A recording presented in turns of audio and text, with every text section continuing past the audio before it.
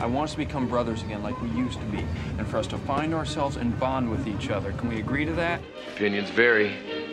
Welcome to Three Brothers Filmcast. I'm Aaron Bergstrom, and I'm here with my brothers, Anders and Anton. My last name is the same as my brother's. And this month we're talking about the newest Godzilla movie, Takashi Yamazaki's Godzilla -1. Before we offer a few thoughts on Zack Snyder's new space opera for Netflix, Rebel Moon, A Child of Fire, Part 1. And here we go.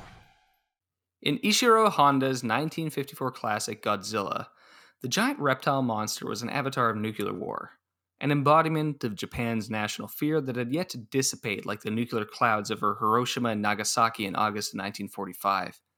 He was a big lizard that crunched buildings and used his atomic breath to torch mountainsides, but he was also a symbol as much as a physical threat. Takashi Yamazaki's Godzilla -1, the latest film in the long-running kaiju franchise from Toho Studios, takes a cue from Honda's original film and returns the lizard to his symbolic origins. In Yamazaki's film, Godzilla is a living, breathing reminder of the cost of war and the regrets over past failures for the Japanese nation at large, but especially for the young war veteran Koichi Shikishima, played by Ryunosuke Kamiki. In the film's opening, Koichi abandons his mission as a kamikaze pilot only to run into Godzilla in the aftermath. Koichi survives Godzilla, just as he survives the war, but is tortured by the notion that he's a coward. All his subsequent actions in Godzilla -1 are an attempt to rectify that fact, to make up for pulling away from his kamikaze mission in the dying days of World War II, when he knew that his sacrifice would be meaningless for a losing Japan. Koichi tries to get over his regret by building a life with Noriko and Akiko, fellow orphans he meets in the ruins of Tokyo, as well as by working as a naval minesweeper. But Koichi's conscience, and that pesky lizard Godzilla, just won't let well enough alone. The past won't rest in Godzilla -1, which animates every moment in the film. The clarity of vision in both Godzilla's role and Koichi's domestic life gives the film its clear character motivations and sympathetic portraits. We care about these people and hope for the best for them, which is essential because Godzilla is going to destroy their world. This investment in character pays off in the film's action scenes, which are clear and exciting, with escalating stakes and coherent cause and effect that builds suspense at every juncture. Yamazaki's film succeeds because it treats every detail, from the characters to the action, with the same attention to detail, and it favors clarity at every juncture of its storytelling. It clearly lays out the emotional turmoil that Koichi suffers and takes time to depict the motivations for his subsequent actions, both in order to atone for his past and to protect the present he's made with Noriko. It also clearly lays out the plan to combat Godzilla, with a naval plot to trap the monster and submerge him rapidly into the depths of the ocean. Okay, Ramblers, let's get rambling. 何かでかいのか。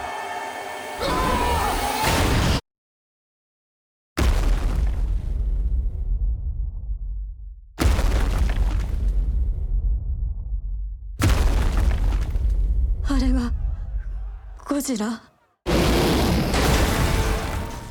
I was surprised by how engaging Godzilla -1 is, both emotionally and viscerally, but I'm curious whether you guys think the same. Were you as impressed as I was? Anton, what did you think of Godzilla -1? I thought it was good. I thought it was a very competent blockbuster. I'm not someone who's deeply invested in kaiju fandom, and so I don't come at it with like a lot of sort of built-up expectations or anything. I more saw it on a whim, but I did enjoy it, and I think you point out a lot of how it's an all-around well-made movie, well-acted. The storyline and the characters are invested with more seriousness and sort of nuance and attention than I would expect from the sort of American equivalent of this kind of a movie. So I had a good time watching it. What about you, Anders? I liked it quite a bit. I thought it was, as Anton said, a really good blockbuster, which is all even more impressive given that the budget isn't quite as big as like most like American films of similar quality. I think it looked really great. The special effects were good, the production values. But what I was most surprised by was that I was engaged by the human story. This sort of post-war tale of Koichi trying to come to grips with his experiences during the war. I thought the film, there's some scenes that to me were like quite moving. Like it is that sort of what I liked is how it combines the kaiju film, the monster film, with the kind of like period. It's not a period. It would have been contemporary melodramas, like almost like some of the scenes could have been like almost like out of like a little scene from Ozu or something like that, right? In that Mm-hmm. post-war Mm-hmm. era. And especially characters coming to grips with their emotion, their feelings, but in a really like that classically Japanese way, right? So I really liked all that stuff. To me, it actually came together quite well, right? Like in the end, like, but it's also an interesting film because it is so thematically, it deals with the themes around like Japan's feelings of shame and guilt around the end of World War II and all that transposed onto the character of Koichi, right? But I think it ends up, suggesting that sometimes those martial values of sacrifice and like, in the name of nation and stuff like that are less important than the connections to people and that injunction to live, right? Like to me was like really really interesting. So I think it is actually not just a enjoyable monster movie, which it is. There's some great shots. We can talk about like some of the Godzilla action. Like I don't know, I just love scenes of like when this movie gives Godzilla some of his scale, even though he's not as big as in some of the other recent ones like Shin Godzilla. Like you get a sense of scale, like a shot of Godzilla swimming under a battleship under the water. Love that kind of stuff, right? It just it gives him that. It's everything is always showing Godzilla in relation to something else on screen because he's a Yeah, constant threat, right? He's coming. yeah, So you see the destroyer out there, and you're like this movie's really good in like not to jump too far into it, but the movie's very competent in a way like I don't want to say that I'm underselling it by saying competent, but it's just like it knows to hit all the marks in an action scene about how to yep, invest us and then to make like the scene swell within a moment, right? Because people I think nowadays treat action scenes as it's more of like something to like impress you, but it's a static experience, right? It doesn't like go up and down. And this movie understands that there's like a natural sequential filmmaking within an action scene where you like set the stakes and then you build the stakes throughout the scene, right? And so you get stuff, you get these scenes of like, the first they're out in the minesweeper and Godzilla shows up and they're like, holy crap, guys, like we're cooked. And they're trying to shoot him. They're like trying to do anything to stop him. he's chasing the boat there. Yeah, that's where they get the little scene of like put the mine in him and he shoots the mine in his mouth and it blows a hole in him. And it's like that seems to hurt him, but he regenerates. It doesn't matter. But then the destroyer shows up at the last minute and like blasts Godzilla out of the sky, and you're like, oh man, like that's so sweet. But the scene doesn't end there, right? It like Godzilla comes back up and just demolishes the destroyer. But the way that like the pace and like it, it's not like super surprising, but it's very satisfying to see the way that it like hits these junctures where you're like, we think we're saved. Oh no, all is lost. And it comes back and then like hits you in the end. It's really entertaining. so it's not just so it's not just competence in terms of technical filmmaking skill. It's competence in understanding how to use the conventions of the sort of contemporary blockbuster, but having a sense of pacing and variation in order to actually introduce narrative and emotional experience and variance into the film, which is frankly something that a lot of films nowadays don't do. They think Yeah. Well, so it's competent like storytelling, both in term storytelling within the action sequences as well as within what are often sort of seen as sort of the extraneous extra material around action scenes. And in that sense, it does remind me of, Spielberg, because within each action sequence, it tells a story. It's not just a series of like action beats or sort of like things happening. There's actually sort of, I think you described well, sort of the the flow and movement within those action sequences, and the way it also, without giving away the ending, like it's the kind of thing in the final action scene. There is a climactic moment which is satisfying, even though you kind of anticipate it. And yeah, I think that's a nice quality when you can sort of like the arc is sort of completed and you sort of kind of are hoping or expecting that to happen, and then it does happen. It's satisfying rather than a letdown of being like, oh well, that's just sort of flat. To me, like exactly. it does that well. It understands genre conventions, understands filmmaking, the way you set up expectations, and that there can be a satisfaction in experiencing what you expect, not just in subversion and things like that, right? It's interesting you note like the sort of Spielbergian aspect because in preparation for this, I was looking at Yamazaki's filmography and his like Wikipedia bio because I didn't know much about him, to be honest. I haven't seen any of his other films, and he does mention specifically that Steven Spielberg and Star Wars were the two things that inspired him to become a filmmaker. So it sounds like he's learned some lessons. So Yeah, and he's talked about Jaws as a big influence on The this scene film on the because it's boat you talked about is Oh, so totally. Jaws, and the way and also the character interactions on exactly. the boat. Yeah. Well, it's the idea Yeah. that like if you invest in the characters, it makes the action scenes more exciting, and if the action scenes are you invest actual stakes in them, the characters are more credible because you care about them then, and you're like worrying about whether they're going to die or not, right?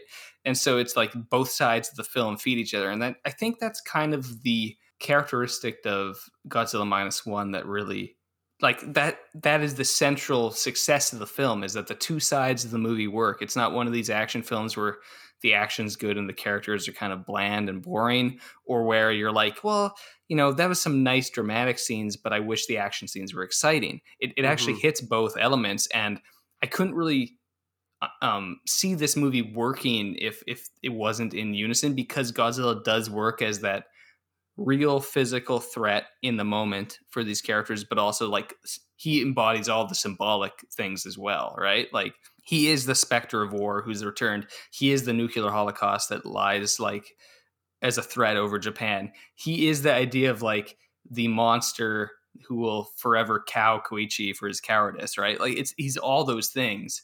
And so the characters have like a personal investment to combat him, but also a societal investment. And I think there's a great scene in this movie, Anders, when like you mentioned how the film really is tapping into the idea of Japan's like shame over the war. Yeah. Because Koichi has shame over being a kamikaze pilot and failing that, but also everybody in this movie is also suffering from this idea that Japan lost the war. They lost it. They're like humbled by their American conquerors. They constantly are talking about MacArthur and like the Americans don't want us to do this. The Americans don't want us to do that. We're completely at their mercy at this point. But there's also a kind of almost like implicit acknowledgement from the characters that they were also losing, or like they were fighting on the side of a lost cause, like a cause that wasn't worthy of anything, right? Exactly. Yeah. But then you get the scene where it's all the naval men who decide that they're gonna, we used to be soldiers and we were fighting a war that wasn't worth fighting for, but this is maybe a cause that we can finally do something. And they all kind of rally together. And it's funny because it's these characters that you only get little snippets of, but the camaraderie that's actually built there is very meaningful, especially during the final action scene, which is this big naval strategy to like trap Godzilla.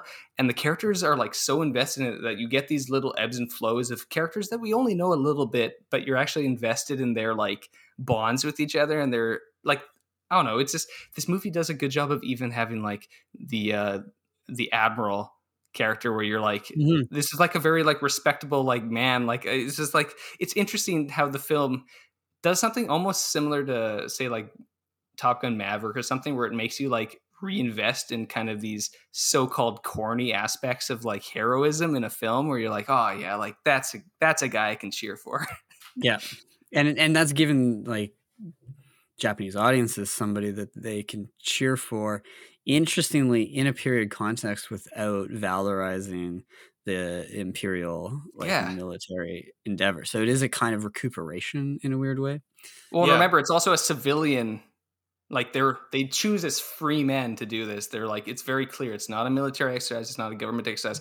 It's men who have this experience who are going to join forces to do what is right and to, implicitly right the wrongs that they were doing in the past. Yeah, I think it's a movie that it goes one step further than just the shame of defeat, and it begins to sort of criticize the whole imperial Japanese project, because I think it goes out of its way at multiple points in the movie to say, the government lies to us, the government is not trustworthy, but then it wants to build up the sort of the nobility and potential and heroism of the Japanese people while distancing the Japanese people from sort of the imperial Right. Japanese government, Because so that it because can it's have this in a sort of a post-war environment without sort of doing, I think, something that sometimes is being sort of criticized, where it's just like you focus on sort of the Japanese victimhood of yeah, being the victims of the atomic bomb, but absolutely. not also the perpetrator. So I thought it was actually a Japanese movie that's starting to grapple on multiple Yeah. levels with this It's stuff. there's a rarity in that. I think that some of that, I mean, we could get into some of the, like, why that also might resonate today, right? In an era when people have distrust of, like, institutions and things like that, Yes, which is yeah, something in yeah, Japan that is a serious issue, right? Given recent politics, the distrust of government, that culminated in, like, the assassination of Abe last year and things like that, right? So, and even the way the government there handled COVID, things like that. There is a lot of, like, underlying Japanese anger at the government and things like that. Um, yeah, but I think contextualizing it in 1947, because, like, that, I guess that's, like, we could maybe shift here for a minute and think of it like that title, like Godzilla minus one, right? yeah. The title's It's like intriguing. I've going been trying to sort of pick through it and be like, because okay, it's like what does this mean? the original Godzilla is 1954, right? But this is like kind of retelling, but, like, what if we went back one step further? Because the history of Japan after the war is that, like, until the 50s, they did not even have their own government, right? They were Yeah, occupied occupied. by Yeah, the Americans. MacArthur MacArthur was was essentially, the yeah. essentially the ruler of Japan. Um, and so at this point in which the movie is set, you can actually deal with some of those things because Japan is only a bunch of free people and like an occupying force, and yeah.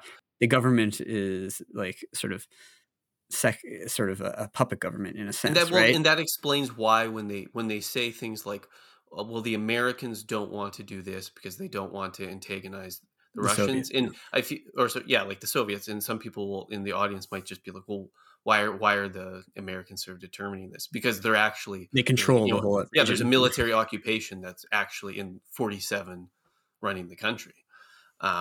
But then also, I think this also being so close to the war, right? 47, not 54, also means that, yeah, I think, Aaron, you did a good job of starting to tease out, like, what is the meaning and the symbolism of Godzilla within this movie. And it's not just the atomic bomb in that stuff. It's like it's the larger war. Well, think about, like, the scene where Koichi goes back to Tokyo and he Yeah. he Oh, man. talks to his neighbor, and, like, it's like, where were my parents? And it's like, oh, that's where the house used to be. And it has the matter of fact talking about the firebombing that just Yeah. destroyed the entirety of Tokyo. And it's one of those historical episodes that Japan doesn't forget at all, but in our like Western history, we gloss over it. Like the fact that through conventional bombing, we burnt Tokyo to the ground and we killed 100,000 people. Like Yeah. it's one of those, like, war atrocities that it's like Dresden. We just kind of don't really talk about. Yeah, and it Um, gets overshadowed And or forgotten yeah. in light of, or in the shadow of the atomic bomb. Right, and possibly because of the architecture of Japan, it was more even total destruction Yeah, because of the wooden wooden homes, houses so and things like basically. that. Like, that scene when he's walking through the rubble, like, I think some viewers who might not, if you missed the cue that this is Tokyo, people would assume that this is the rubble of the nuclear attack, right? Like, every building is flattened. What's amazing is that within 15 years, Tokyo is basically rebuilt, right? Even by the time of the first Godzilla film, uh, in '54, right? So this is a rare period where you don't actually see a lot of movies set in that, like, immediate aftermath and rubble and the absolute destruction there. And I think that is very interesting to me, right? yeah, And and it really resonates. it's something that leans into like the the post-war period in Japan in film. Um, they weren't really dealing with that the destruction and the rubble within, like, conventional dramas. They were dealing with it in genre, right? It was the Nikatsu noir stuff. It was those, like, you even get it in Akira Kurosawa films like Stray Dog and stuff. This idea that the post-war Japan, specifically Tokyo, was this black market network because it was Yeah. under American occupation. It didn't work as a as a functioning society. So everything was like what you could hard scrabble together. What could you like sell or barter or like make some deals and get the food, build your place up. And so the fact that this city like rebuilds itself is kind of this remarkable fact because it's just it was so devastating. Yeah. One of my favorite films from that is set in that era, in the American occupation era, is Imamura's Pigs and Battleships. I don't know if you've seen that. I haven't watched it yet. I need to. It's kind of a bit of a Yakuza noir, but the main character is kind of like a hapless like kid who wants to be in the gang. But it's called Pigs and Battleships because essentially they're like stealing pork and selling it back to the Americans and stuff like that. But it is all about exactly what you're saying, like the sort of lawlessness of that era. One of the only other films also that I've seen is the first film of the Yakuza Papers trilogy, Battles Without Honor or Humanity.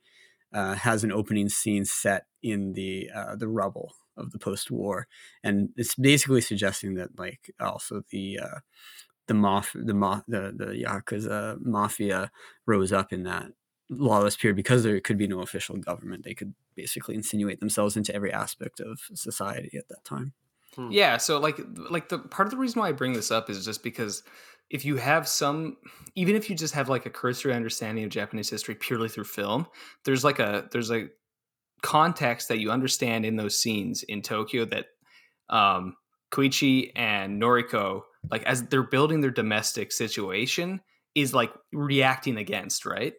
And the other movie that it reminded me of, honestly, was Grave of the Fireflies, because it is Yamazaki has commented about how Ghibli is like very influential to him, just in terms of storytelling. I can tell, even all the airplane stuff and all that. Exactly. Island has a bit of Porco Rosso to it and stuff. Yeah. And Grave of the Fireflies is this like unflinching depiction of Tokyo at that time period, and specifically like Akiko is totally like a Grave of the Fireflies type character. This orphan in the war, and just the way that the matter of fact explanations are like.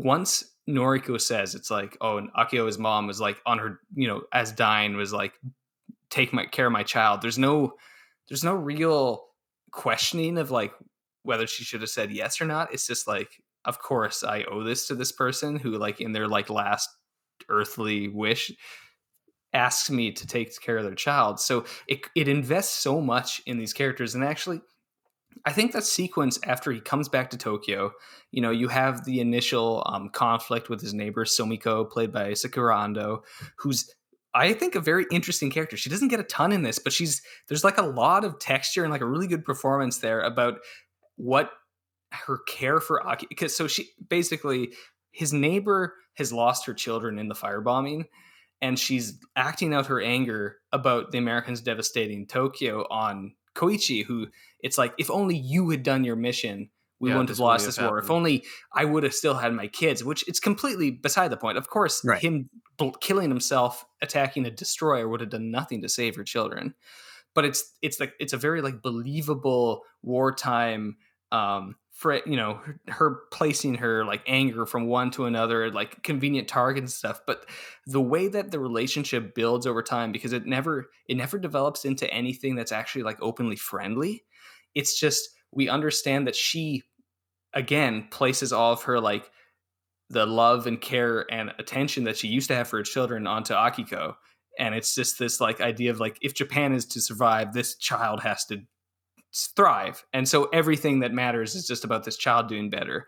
And the movie takes like a good patient 30 minutes to build this domestic scenario in a rebuilding Tokyo, which I think it's actually really clever how the movie flashes forward a little bit at a time and you see the modest regrowth of the neighborhood, right? Yeah. It's not like it rapidly develops. There's still a lot of garbage and like junk and like rooms. People are starting to build houses and gardens. People and are living. like that. And it builds this thing, which is what makes it so devastating once Godzilla shows up in the city. And it is this kind of like, I thought we were over, it really does set up like, I thought we were over war. I thought we were over nukes. And then when he like finally unleashes the atomic breath in Tokyo, it's just, the movie literally like takes a moment to sit back and just watch this devastation and this atom bomb. Like the camera tilts up to watch the cloud go up and all the people Yeah. being like, my lord, like I thought this was like a bad dream, but it's here now.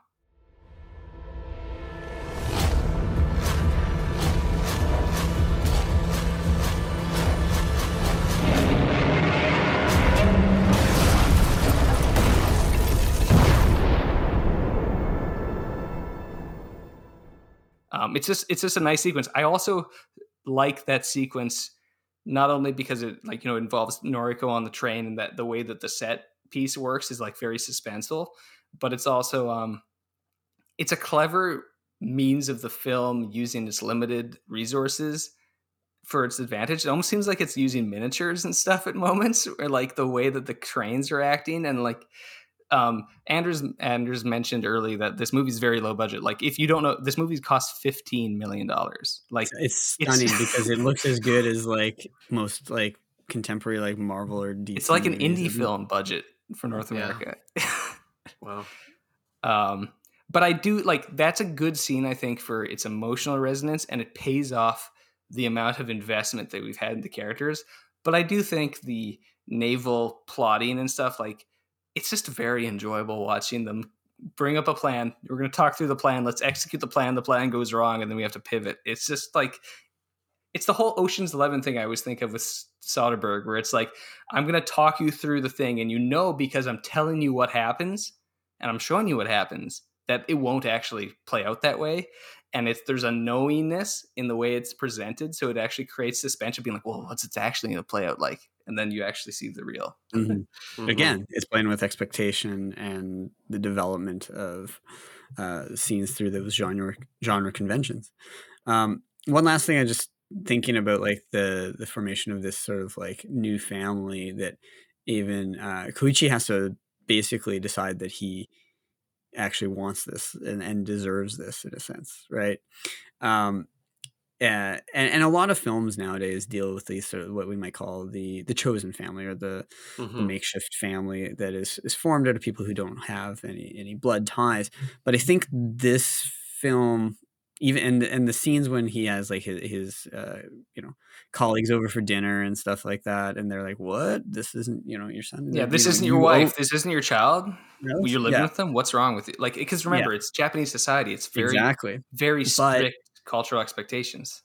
But what it also then does is shows that the value, if we're really going to call friends and chosen family, then it has to transcend the sort of the free choice in a sense, and there has to be an aspect of duty, and that it recuperates then that aspect of Japanese filial piety and duty into this new context, so there's I don't know, there's something beautiful to me about like we always want to like throw away the old, or we want to close off anything new. Often those are the sort of dichotomies in culture that we kind of have. This says there's value in these virtues or ways of living.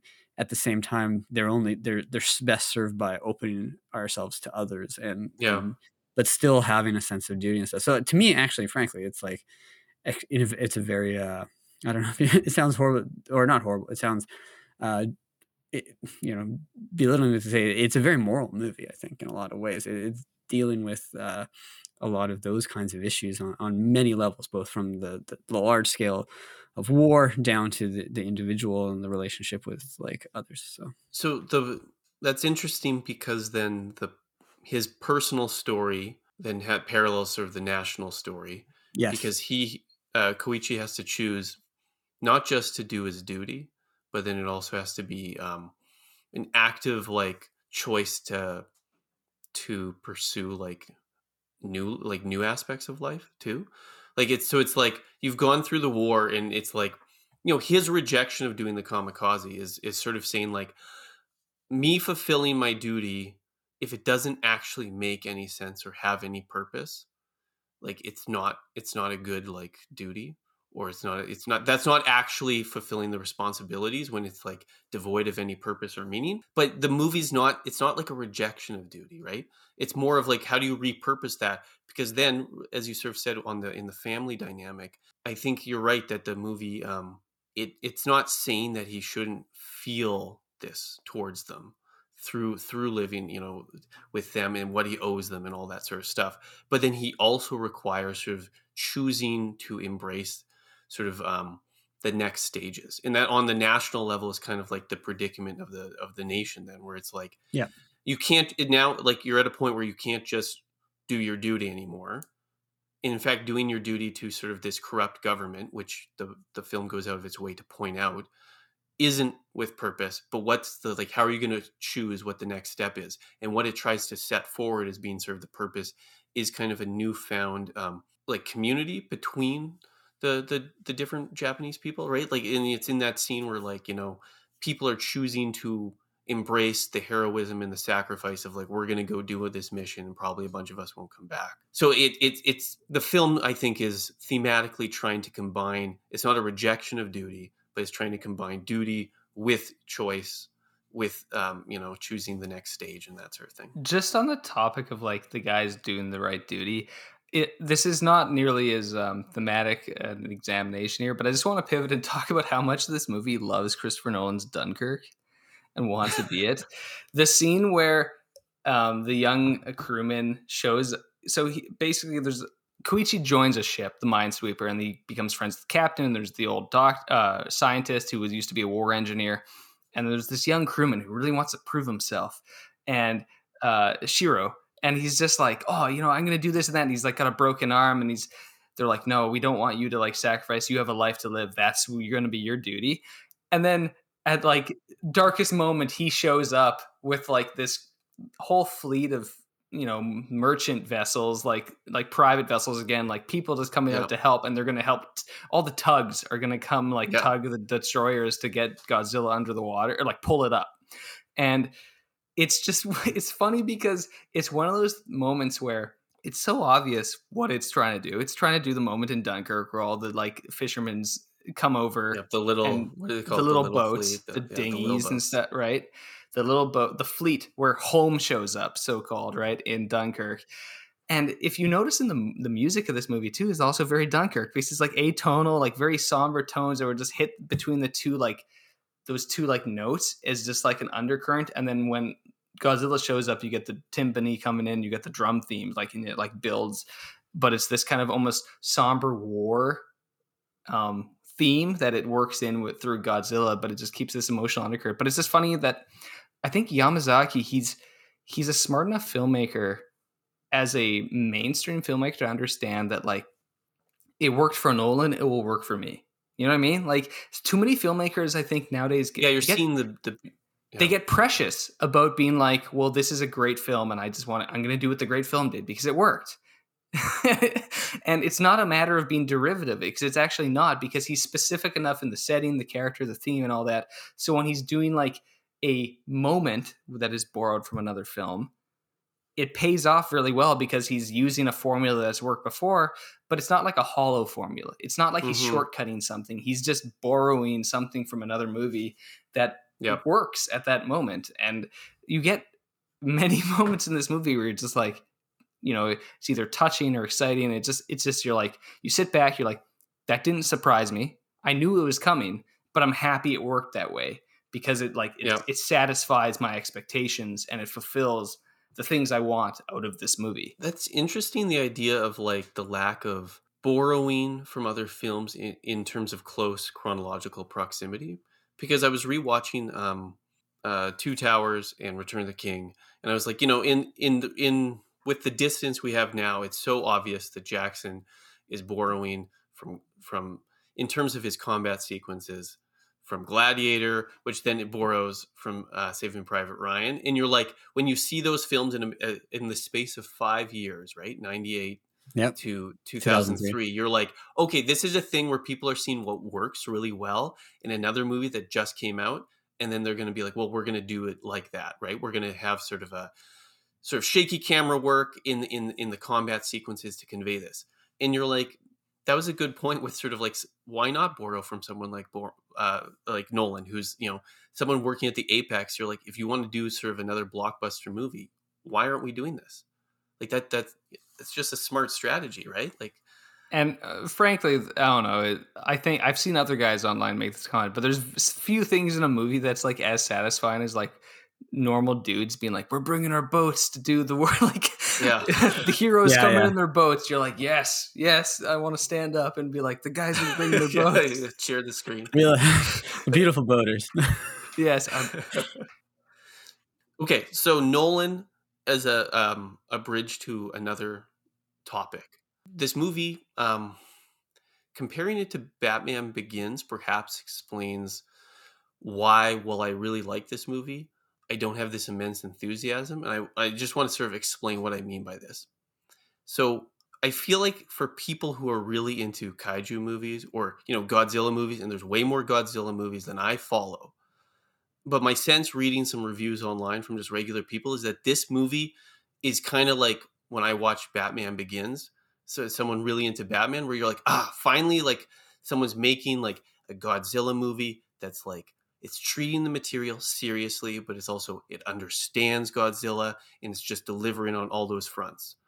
And that was sort of my experience with Batman Begins, where you're like, with someone treating the material seriously, you're almost surprised, right? I can imagine someone who's like huge into Godzilla watching this movie, almost being surprised by how good, say, the character scenes are. You're like, wow, like this isn't the Godzilla movie, like these sequences we're getting earlier in the Japan. But because I'm not, like, I don't understand that tradition that well, that like I feel like, well, I quite like this movie, enjoyed it quite a bit. I feel like there's an enthusiasm gap I have that I just see out there by certain people who are very passionate about this subject matter. And so it's the sort of thing where you're like, I think there's a segment of people out there who, if you adore like the old Godzilla, and if you've been hoping for like sort of a movie that delivers on this front, I feel like this one seems to be doing that for a lot of people. Yeah, and I think that there's been between this and Shin Godzilla about 5 or 6 years ago. That's a couple of good Godzilla movies that have come out of Japan recently that are more than just what people who grew up watching the old series, guys in suits slugging each other. That are actually really like just good movies, good dramas. And the thing I would say about this movie is, despite Anton, I think you're right that there's an enthusiasm that people who are big Godzilla people that I know really liked this movie a lot. But also I want to encourage people who might be like, I don't like Godzilla. That's silly. I don't like that. You should check this movie out, because do you like good action movies? Do you like movies that have a heart and tell a compelling human drama? Then you should watch this movie. Do you like World War II era like action? No, movies? like I actually think I actually would recommend this to our dad. Like, because he loves those kind of like, world, that era of like war movies and but also like some drama and so I just want to suggest that people who might not be into Godzilla should check this out. Yeah, like I think even if I convinced my wife to just sit down and watch this, she would have come away and been like, "Oh, like that was pretty good." But what then? I think you mentioned this sort of in your review, Aaron. But then the other side of it is that, and I think this is why the movie feels a little bit like Spielberg. We've mentioned, so it's treating the material seriously, but it's not going in that, right? Like I think Aaron, you were sort of like the elevated horror dimension where it's like, where you're trying to treat it so artistically that it doesn't actually provide satisfaction within the sort of conventions of the genre and the tradition. So that's actually one of the accomplishments of this film, is that it delivers in multiple ways. And for people who are enthusiastic about it's not a slog, it's still a fun movie. It's not like they're like, we're doing a Godzilla as like an ultra serious post-war drama and the family aspect. But I'm like, it's also just a really entertaining movie. Like, it doesn't take itself, it's not self-serious, even though it treats Godzilla seriously. That's a good way to put it. But I also want to, like, before we wrap up this conversation about Godzilla Minus One, I do want to point out that the movie does something refreshing, and I point out this in the review. it treats Godzilla as like an absolute evil monster. There's not a moment in this movie that it's like Godzilla's a hero or something Yeah, misunderstood the or misunderstood monster. yeah, If we only it's we like hadn't. no, he's evil. He's an avatar of evil. His eyes are demonic eyes. The way that they make his eyes in this movie are actually really creepy. And anytime he shows up, it's just like pure rage. And it I really doesn't need to I be really like the explained. Godzilla design So in this what do you movie, by the way. make of that? Like, is there any sort of deeper meaning to that? Like, is it just the sort of the him being a symbol of kind of all that's horrible about war? Is it that war also reflects sort of this primordial aspect within I mean, sort of the Fra- human? frankly, the way his eyes look reminds me of on like when you go into like a temple in Japan, there's like Oni, two the yeah, demons, yeah. the demons Oh that yeah, guard yeah. the They gate have that like yeah, they have that like sort of like angry and they like don't kind of like blink. eye It's on like the on idea their that their mouth. eyes are on you at all times. Yeah, the brow. You cannot hide. If you pass through the gate, they will see you, right? Yeah. And it's this idea Hmm. that he's this like all-watching avatar of death, and like you will not escape him. He has eyes on you, and he's gonna get you. And I think there's something there in the design, honestly, that it's Yep. drawn on classical Japanese things, but it's also just the way that they've decided to design him. Is that he is much less kind of like terrestrial in this. He's not huge, but he actually seems like supernatural almost, like the way he Yeah, acts. I When they think you're first right. encounter Like him it on the doesn't. island, though, he's a bit more like a T-Rex. He is, but And then then when he he mutates, he's yeah, he mutates because yeah, the nuclear bomb yeah, detonates at the Bikini Bikini Atoll Atoll, and yeah. like But supercharges but him. then the bomb almost makes him right. Like he becomes then more of like sort of a supernatural demon than Mhm. Yes. then a sort of believable like prehistoric creature Right, that's been exactly. like Yeah, reawoken, totally. right? Because one of the things that the old But it Godzilla combines it I within the story, yeah, those two ideas. I've been Yes. sometimes the designs of newer Godzillas do make him too lizard-like and or like dinosaur, Yes, and right? in the But American in the 1998, yeah, that's he's the totally a epitome of it, T-Rex where it's from just purely kind yeah, of a giant Jurassic Park. T-Rex from Jurassic Park. But, if he had a Habsburg jaw.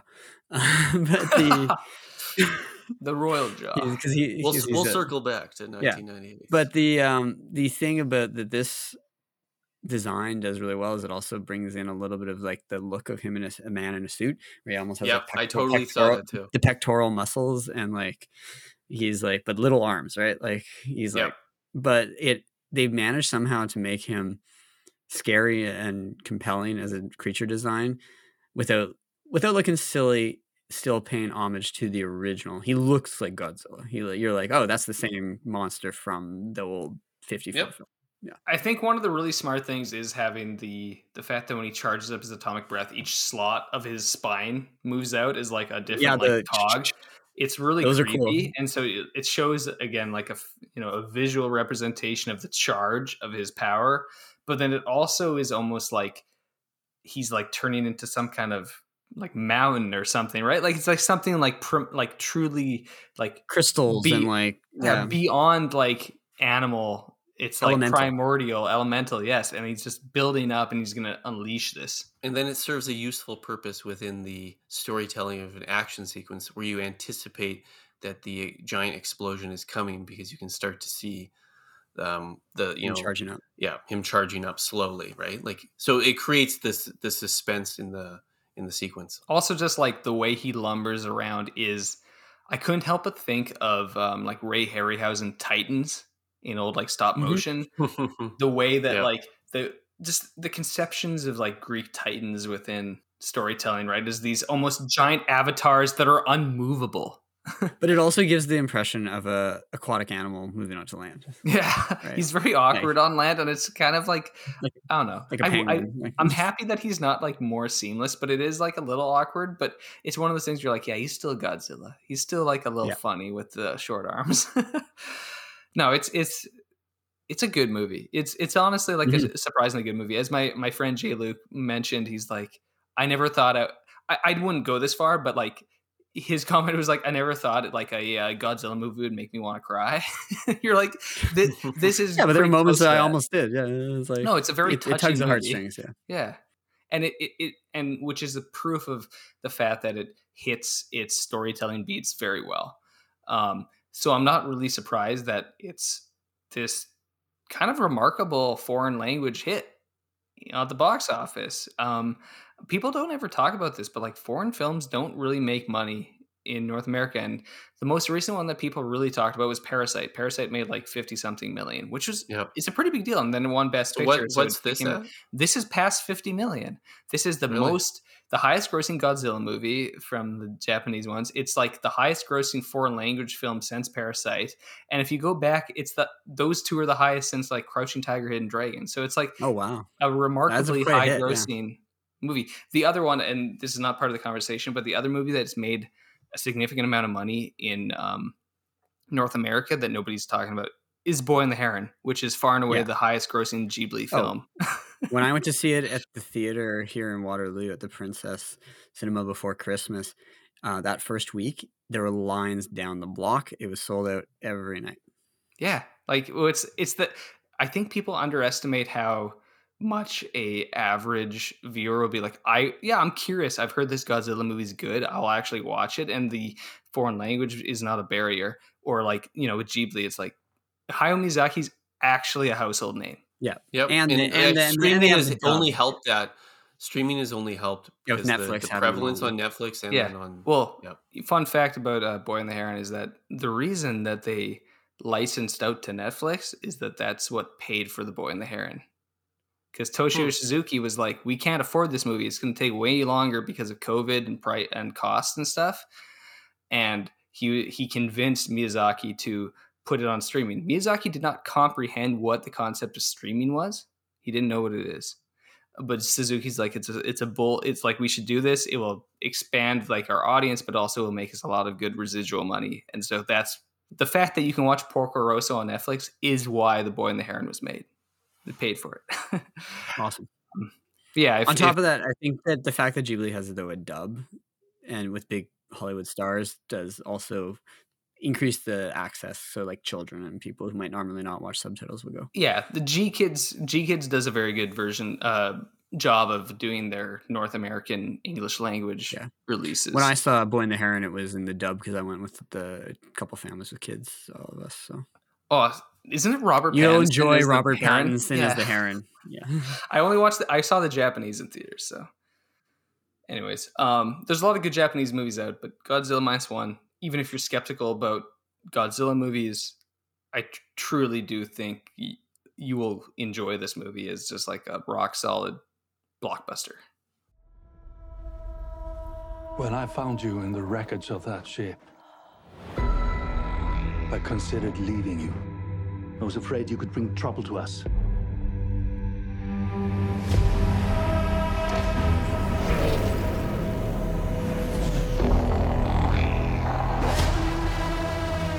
What do you think they want?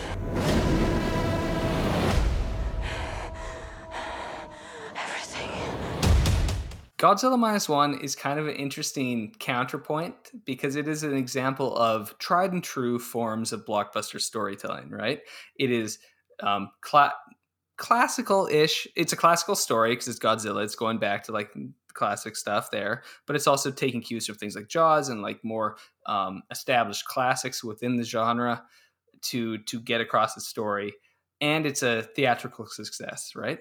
It's comparing it to Zack Snyder's Rebel Moon, A Child of Fire Part 1, which is a hilariously long title, as Anton pointed out in his review.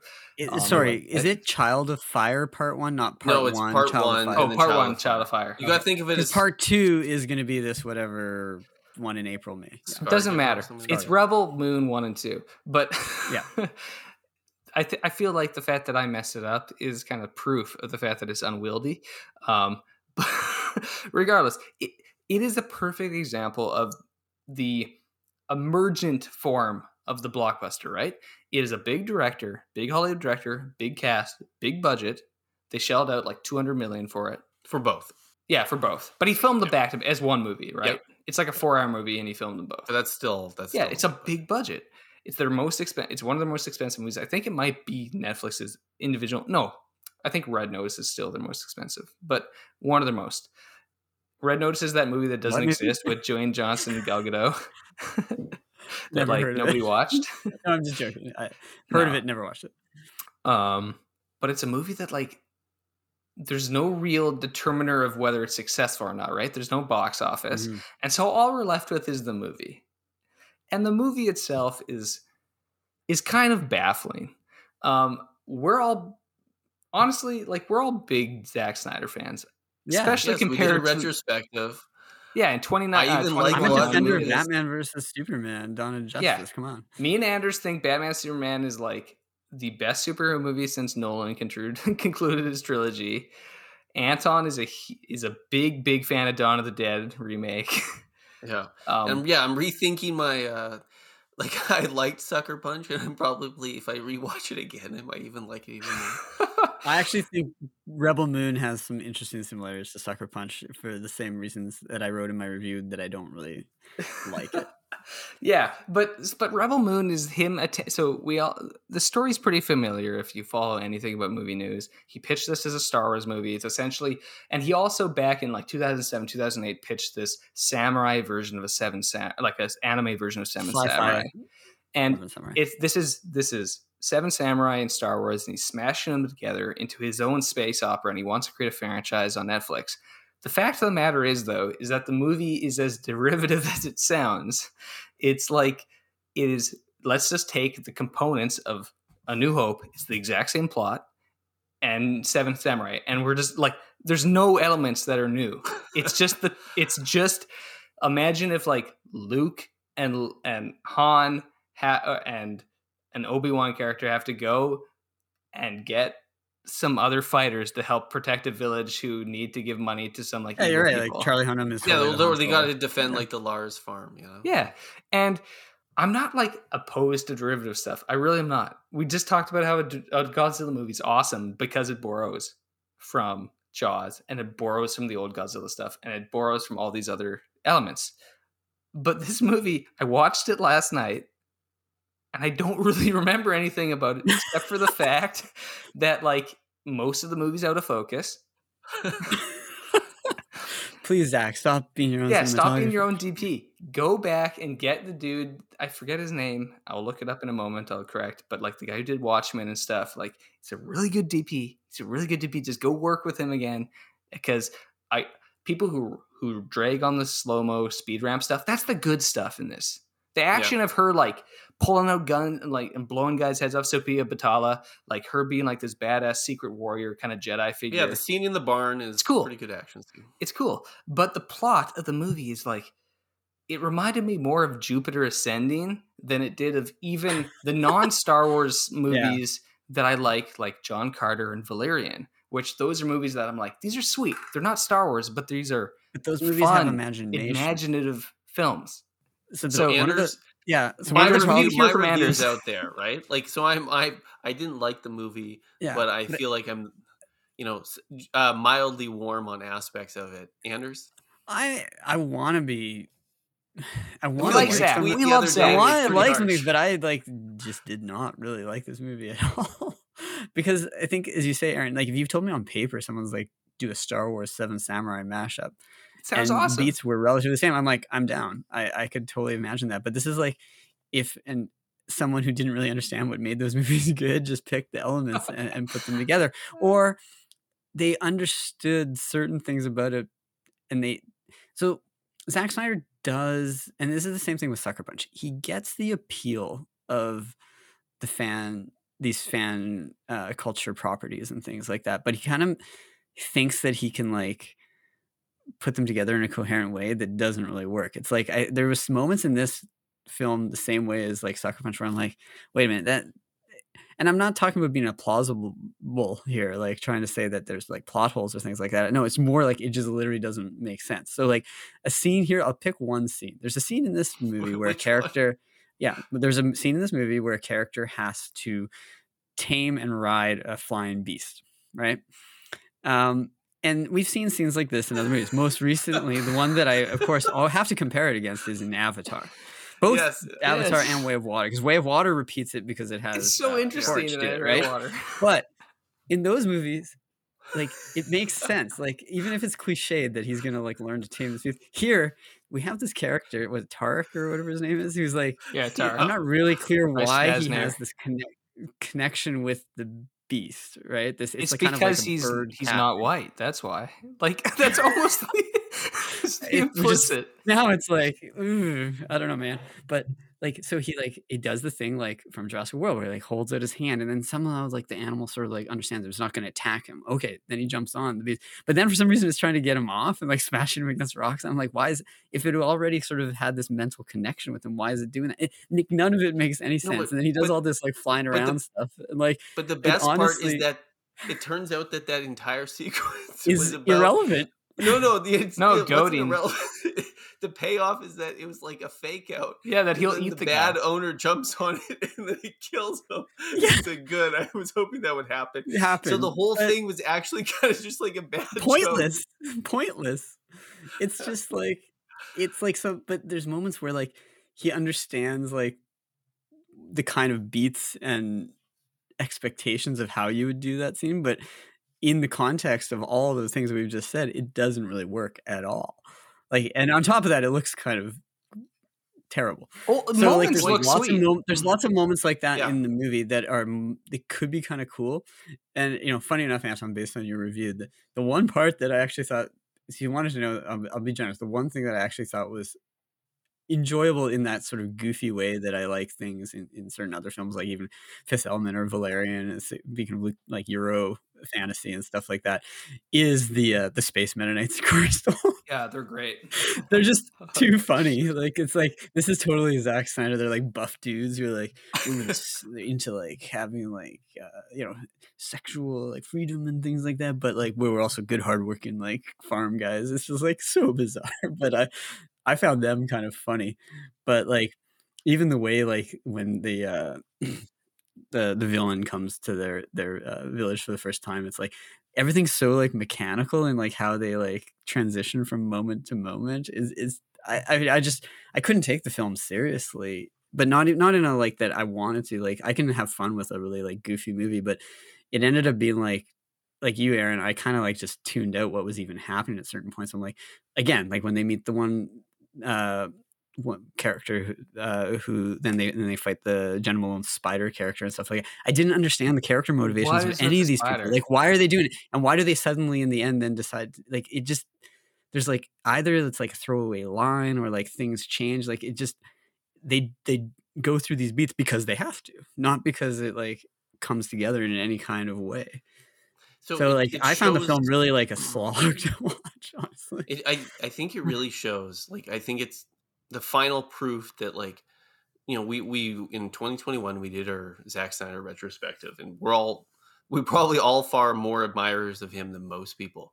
But Totally. like it's very clear now if you look at the ones his weakest films, it's like Zack Snyder's best when he's using someone else's like properties, stories, conventions, and then doing his own sort of version with that, rather than him trying to just sort of create a sort of general story within sort of general patterns of fandom and geekdom. Yeah, like this is the very argument why I like Batman, Superman more than I like Watchmen.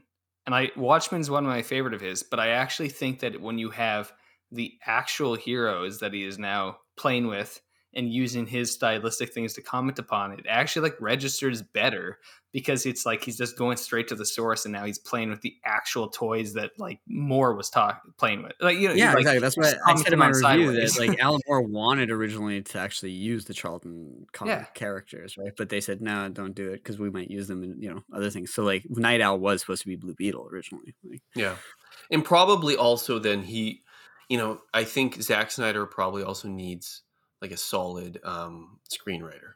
yeah. There's a few other people on the credits for this, but I know he's involved. But We need he Chris doesn't. Terrio. Well, Terrio and him have a good they have a good Oscar-winning synergy, Chris right? Terrio. They work well together. Like you Rise need of Skywalker's Chris Terrio. yeah. you need like so it's Still- just still like it. It's kind of it's a wild movie. I just don't really understand. Yeah, What's here's going the on? thing. It's a shame because I was kind of excited for it when I heard about it. I was too. Yeah, when I was kind like of a a shame. Zack Snyder space opera on Netflix, sounds good. Yeah. But so much of this movie is like really perfunctory too, and I was really disappointed in the climax because I knew it was half a movie, but the climax is just so lame. It's just like Yeah. Charlie Hunnam decides I'm actually a bad guy. And then you're like, I'm supposed to be like shocked. And then you have Ray Fisher, who I think is great in Justice League. Like he's Yeah. really good as Cyborg. Yeah, in the But Snyder here- Cut of Justice League, it's like this like we discovered this like performance that was latent in the footage, and then Yeah. here it's just But here it's just like when statuesque. Like when it's just no, but it's like when the rebel characters show up, I was like, I just started laughing because I was like, wait, you actually designed like these are the rebels against the Imperium. And of course, the Imperium have to look like a bunch of Nazis. Like it's Of just course. at this point, it was. I think yeah, last night when I was watching this movie, right early on when the Ed Screen and his folks just first showed up on the planet, I texted being like, I appreciate that Dune leaned into the fact with the designs to be like, we'll have the good guys have these military outfits and stuff, and like we're not gonna lean into like old conventions. We're just gonna, they're a very military society, they're aristocratic, they're gonna dress like aristocratic military society. Like, and the treaties are the ones who dress more like the Imperials in Star Wars than the Harkonnens do, right? The Harkonnens dress otherwise. But in this movie, it shows up. It's like, oh, of course, the bad guys have to be some form of space fascist. And then it goes one step further where it's like, okay, what does freedom look like to you? I know. It's a bunch of guys in dreads. It's just like, well, it reminded me of, it's like he tried to do like his version of the Matrix Zion. Yeah. Yeah. No, but it's so late. And it's the first time in a while where I watched a movie and I was like, can we please have some interesting sci-fi design in a movie that's not derivative? And like, I don't care if the story is derivative, I don't care if it's inspired by other things and it's playing off of other elements of films, that's everything. But just give me a design that is not like either like it's trying to be a spaceship that's trying to be the Millennium Falcon, or a mystical character that's trying to be a Jedi. Like, just can I get something that is different?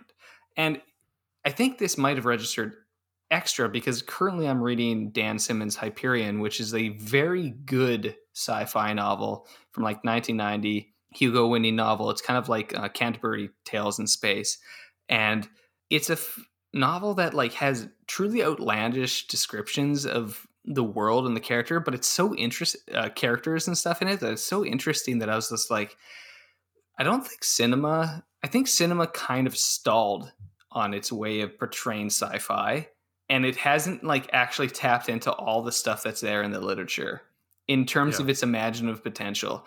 And it's why I give Is it doing anything since like the 80s? No, Like, has but there been that's any why I think original- I will give a pass to stuff like Valerian. Like Valerian is very visually like surprising and interesting, and it's But doing that's stuff. because Valerian is also based on a pre-existing comic that was written Yeah, in the Mobius and 60s, stuff, right? Right. Yeah.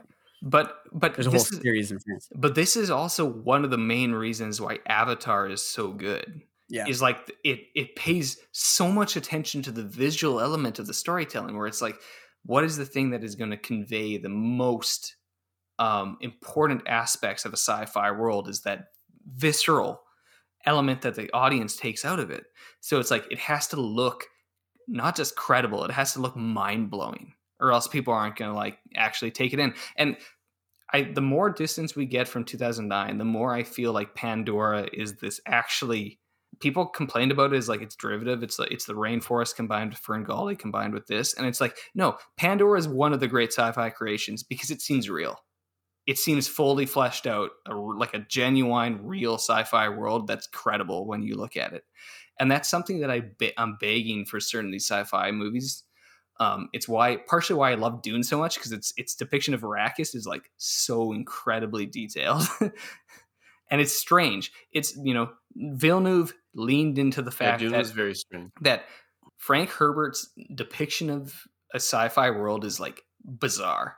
And he doesn't go into a David Lynch style of being like, I'm going to play up the disgusting or like absurd bastardizations of this material. Yeah, it's not grotesque. But it is strange, defamiliar. It is a truly alien world without aliens in it. Rebel Moon is none of that. Rebel Moon is familiar. Rebel Moon's safe. There's aspects of it that's enjoyable. I don't even dislike the performances. Like, I like Charlie Hunnam. I like They're kind of these funny. actors. I got a I like- kick out of the fact that there's like at least 3 actors from Game of Thrones, 2 of which both played Dario Naharis. Yeah, it's Grant and Michael And then Huisman. Sasnair is also, yeah. And you Also know, in Game of Anton, Thrones, your hilarious comment in your review where it's like they did the happy coincidence of finding Simon Hansu from Gladiator on a Gladiator world. It's But I'm doing not much else with him in this one. But Simon Hansu's awesome. He's a cool actor. I want more of him. Hopefully in He part deserves 2, more. Yeah. I just recently watched Gran Turismo. He gets to play father of the he's in that? character. Oh, He's the dad. oh. Yeah, the dad whose dream of being who was a semi-pro soccer player, and he wants his son to play soccer, play a real sport. Is he in Gladiator too? Oh, I don't know. But But I don't know. He might be. Most I anticipated. know it's the boy. I'm the very boy, pumped. Right? I'm very pumped. Yeah. Paul Mescal. Yeah. Oh, yeah. But they're not doing the completely insane Nick Cage script. Yeah. Wait. I didn't even realize. Is this true that Denzel's in Gladiator 2? Yeah. Apparently. That's absurd. What? I didn't even know that until right now. And Pedro Pascal too. Yeah, Pedro Pascal. Derek Jacobi again is back as the Senator. Yeah, Gracchus. and Connie Nielsen returning as the mother. Yeah. How old is Derek Jacobi? He's pretty old. Pretty old. Oh man, yeah. Derek Jacobi is 85. I always think of I love Derek how Jacobi. much I love the opening of Henry V of him as the chorus, and then he opens up the studio onto the battlefield. Kindly to judge our play. Man, so maybe everybody should just take a break from sci-fi and just start making Shakespeare adaptations again, but like big budget ones. What about a sci-fi Shakespeare adaptation? Yeah. What if we had some kind of tentacle fetish and like threats of man on man rape, and we could work that in, and it's like the Snyder version of like The number of line that Snyder there's that version one of line in Hamlet. this movie. Oh. The cantina scene. I was almost appalled because it's almost shot for shot. Like It was the getting there's construction of it is aspects of absurd. there's aspects of Rebel Moon which remind me of like the worst aspects of the like the Star Trek movies. Like anytime like which like I love a lot of the Star Trek movies. Search for but when Spock, where he goes to. Oh, Mutara restricted. Exactly when those movies are trying to slip into trying to be Star Wars and they got like really lame and they had their own version of the space cantina and you're just like, oh guys. Plus, And what we also really need is Uhura doing a fan dance. Is what we really need. No, that's the good stuff. I need to revisit Final Frontier. I don't think Final Frontier is like nearly as bad as people say, but it's not like good. I remember I have a lot of fond memories of watching it.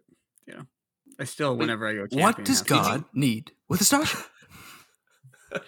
But when you in Anyway. Rebel Moon does like to demonstrate also like the movie's sort of lack of coherence and lack of a sense of like the overall world. Like when they arrive at the planet and then there's sort of the alien spider played by Jenna Malone who's kidnapping children. Yeah. I actually was like, wait a second, there are aliens in this universe? Yeah. Like I didn't realize up until that point that there were aliens. And you're like, it has a weird inconsistency of like, so is this like a Star Wars world where there's a lot of aliens and there's a lot of people? Or is this like a Dune future where it's just like humans like spread out over the galaxy? But humans have gotten really weird. Yeah. Yeah. I don't know. Or the one great success in the movie is Anthony Hopkins is the weird like night robot who for some reason is thinking back to a king from like centuries past that he served, and then has the moment in the river where he's just like kind of like thinking about like his flowers on his head, and you're like, what is this? I did enjoy that actually. Because I really like movies that have Anthony Hopkins as a robot in them. But okay, let me transition for 1 second here. Just thinking about like the possibilities of Netflix money. By no means am I saying that the movie I'm about to mention is a good movie, but it speaks to the director's, like, interest and ability to deliver, which is Six Underground by Michael Bay, has great action scenes. It is a completely derivative Ryan Reynolds vehicle, but it also has some imagination. I mean, those cool, like, magnet things and stuff like Oh that. no, it's But, great like magazine. so, like, it's a movie that, like, it's all of the it's strong in a lot of the ways that I think Rebel Moon's not, even though, like, most people would be like, "This is, like, you know, Derivative. Yeah. derivative and also, like, just kinda trashy." But, like, Michael Bay was able to bring his strengths to that in a way for some reason that Snyder I don't know, I don't know if it's even overreaching. I just can't I don't really get think a it feel is. for it. Like, I I actually think actually Army of the Dead was better than this. I think Snyder could do a space opera. I honestly think. Yeah. Yeah. He's proven it in parts of like Justice League, especially. I think, Yeah. and I actually I think I was the most positive on Army of the Dead of the three of us because I liked the mythos. That's the other aspect is that this movie spends a lot of The time Zombie trying to King or build up. whatever, right? It tries to build up a backstory that is like mythic about this imperial training and her like her whole like tragic past and stuff. And Yeah. it Anders, you made a comment about like Riddick, and it made me wish for the like coolness of the necromongers in Riddick, where Yeah. it honestly did.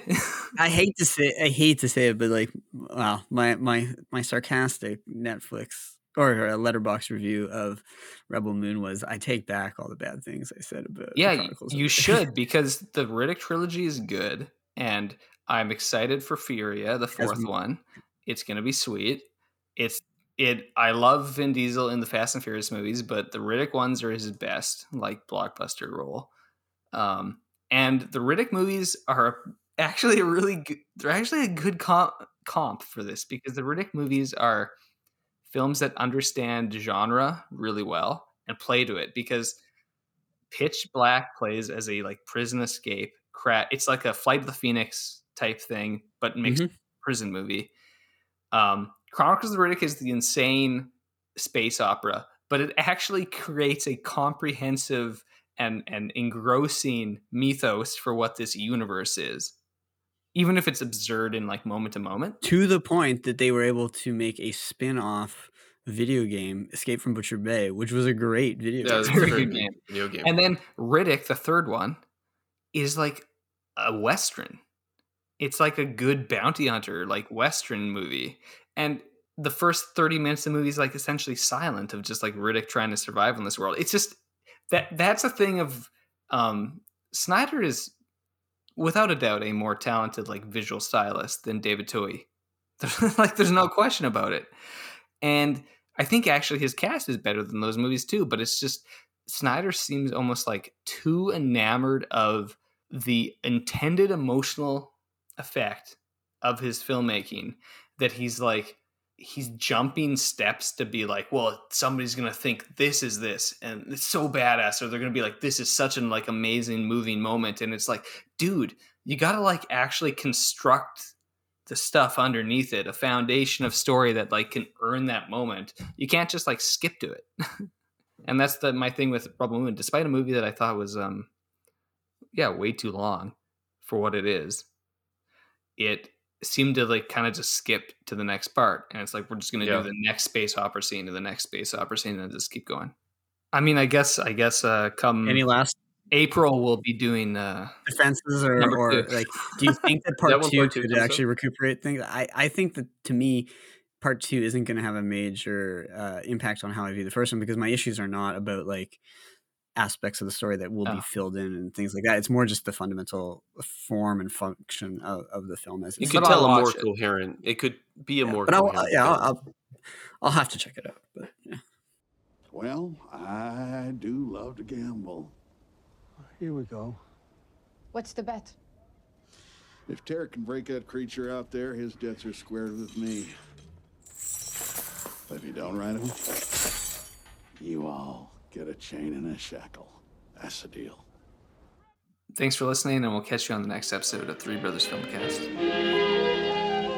Goodbye, Mr. Bond. I bid you farewell.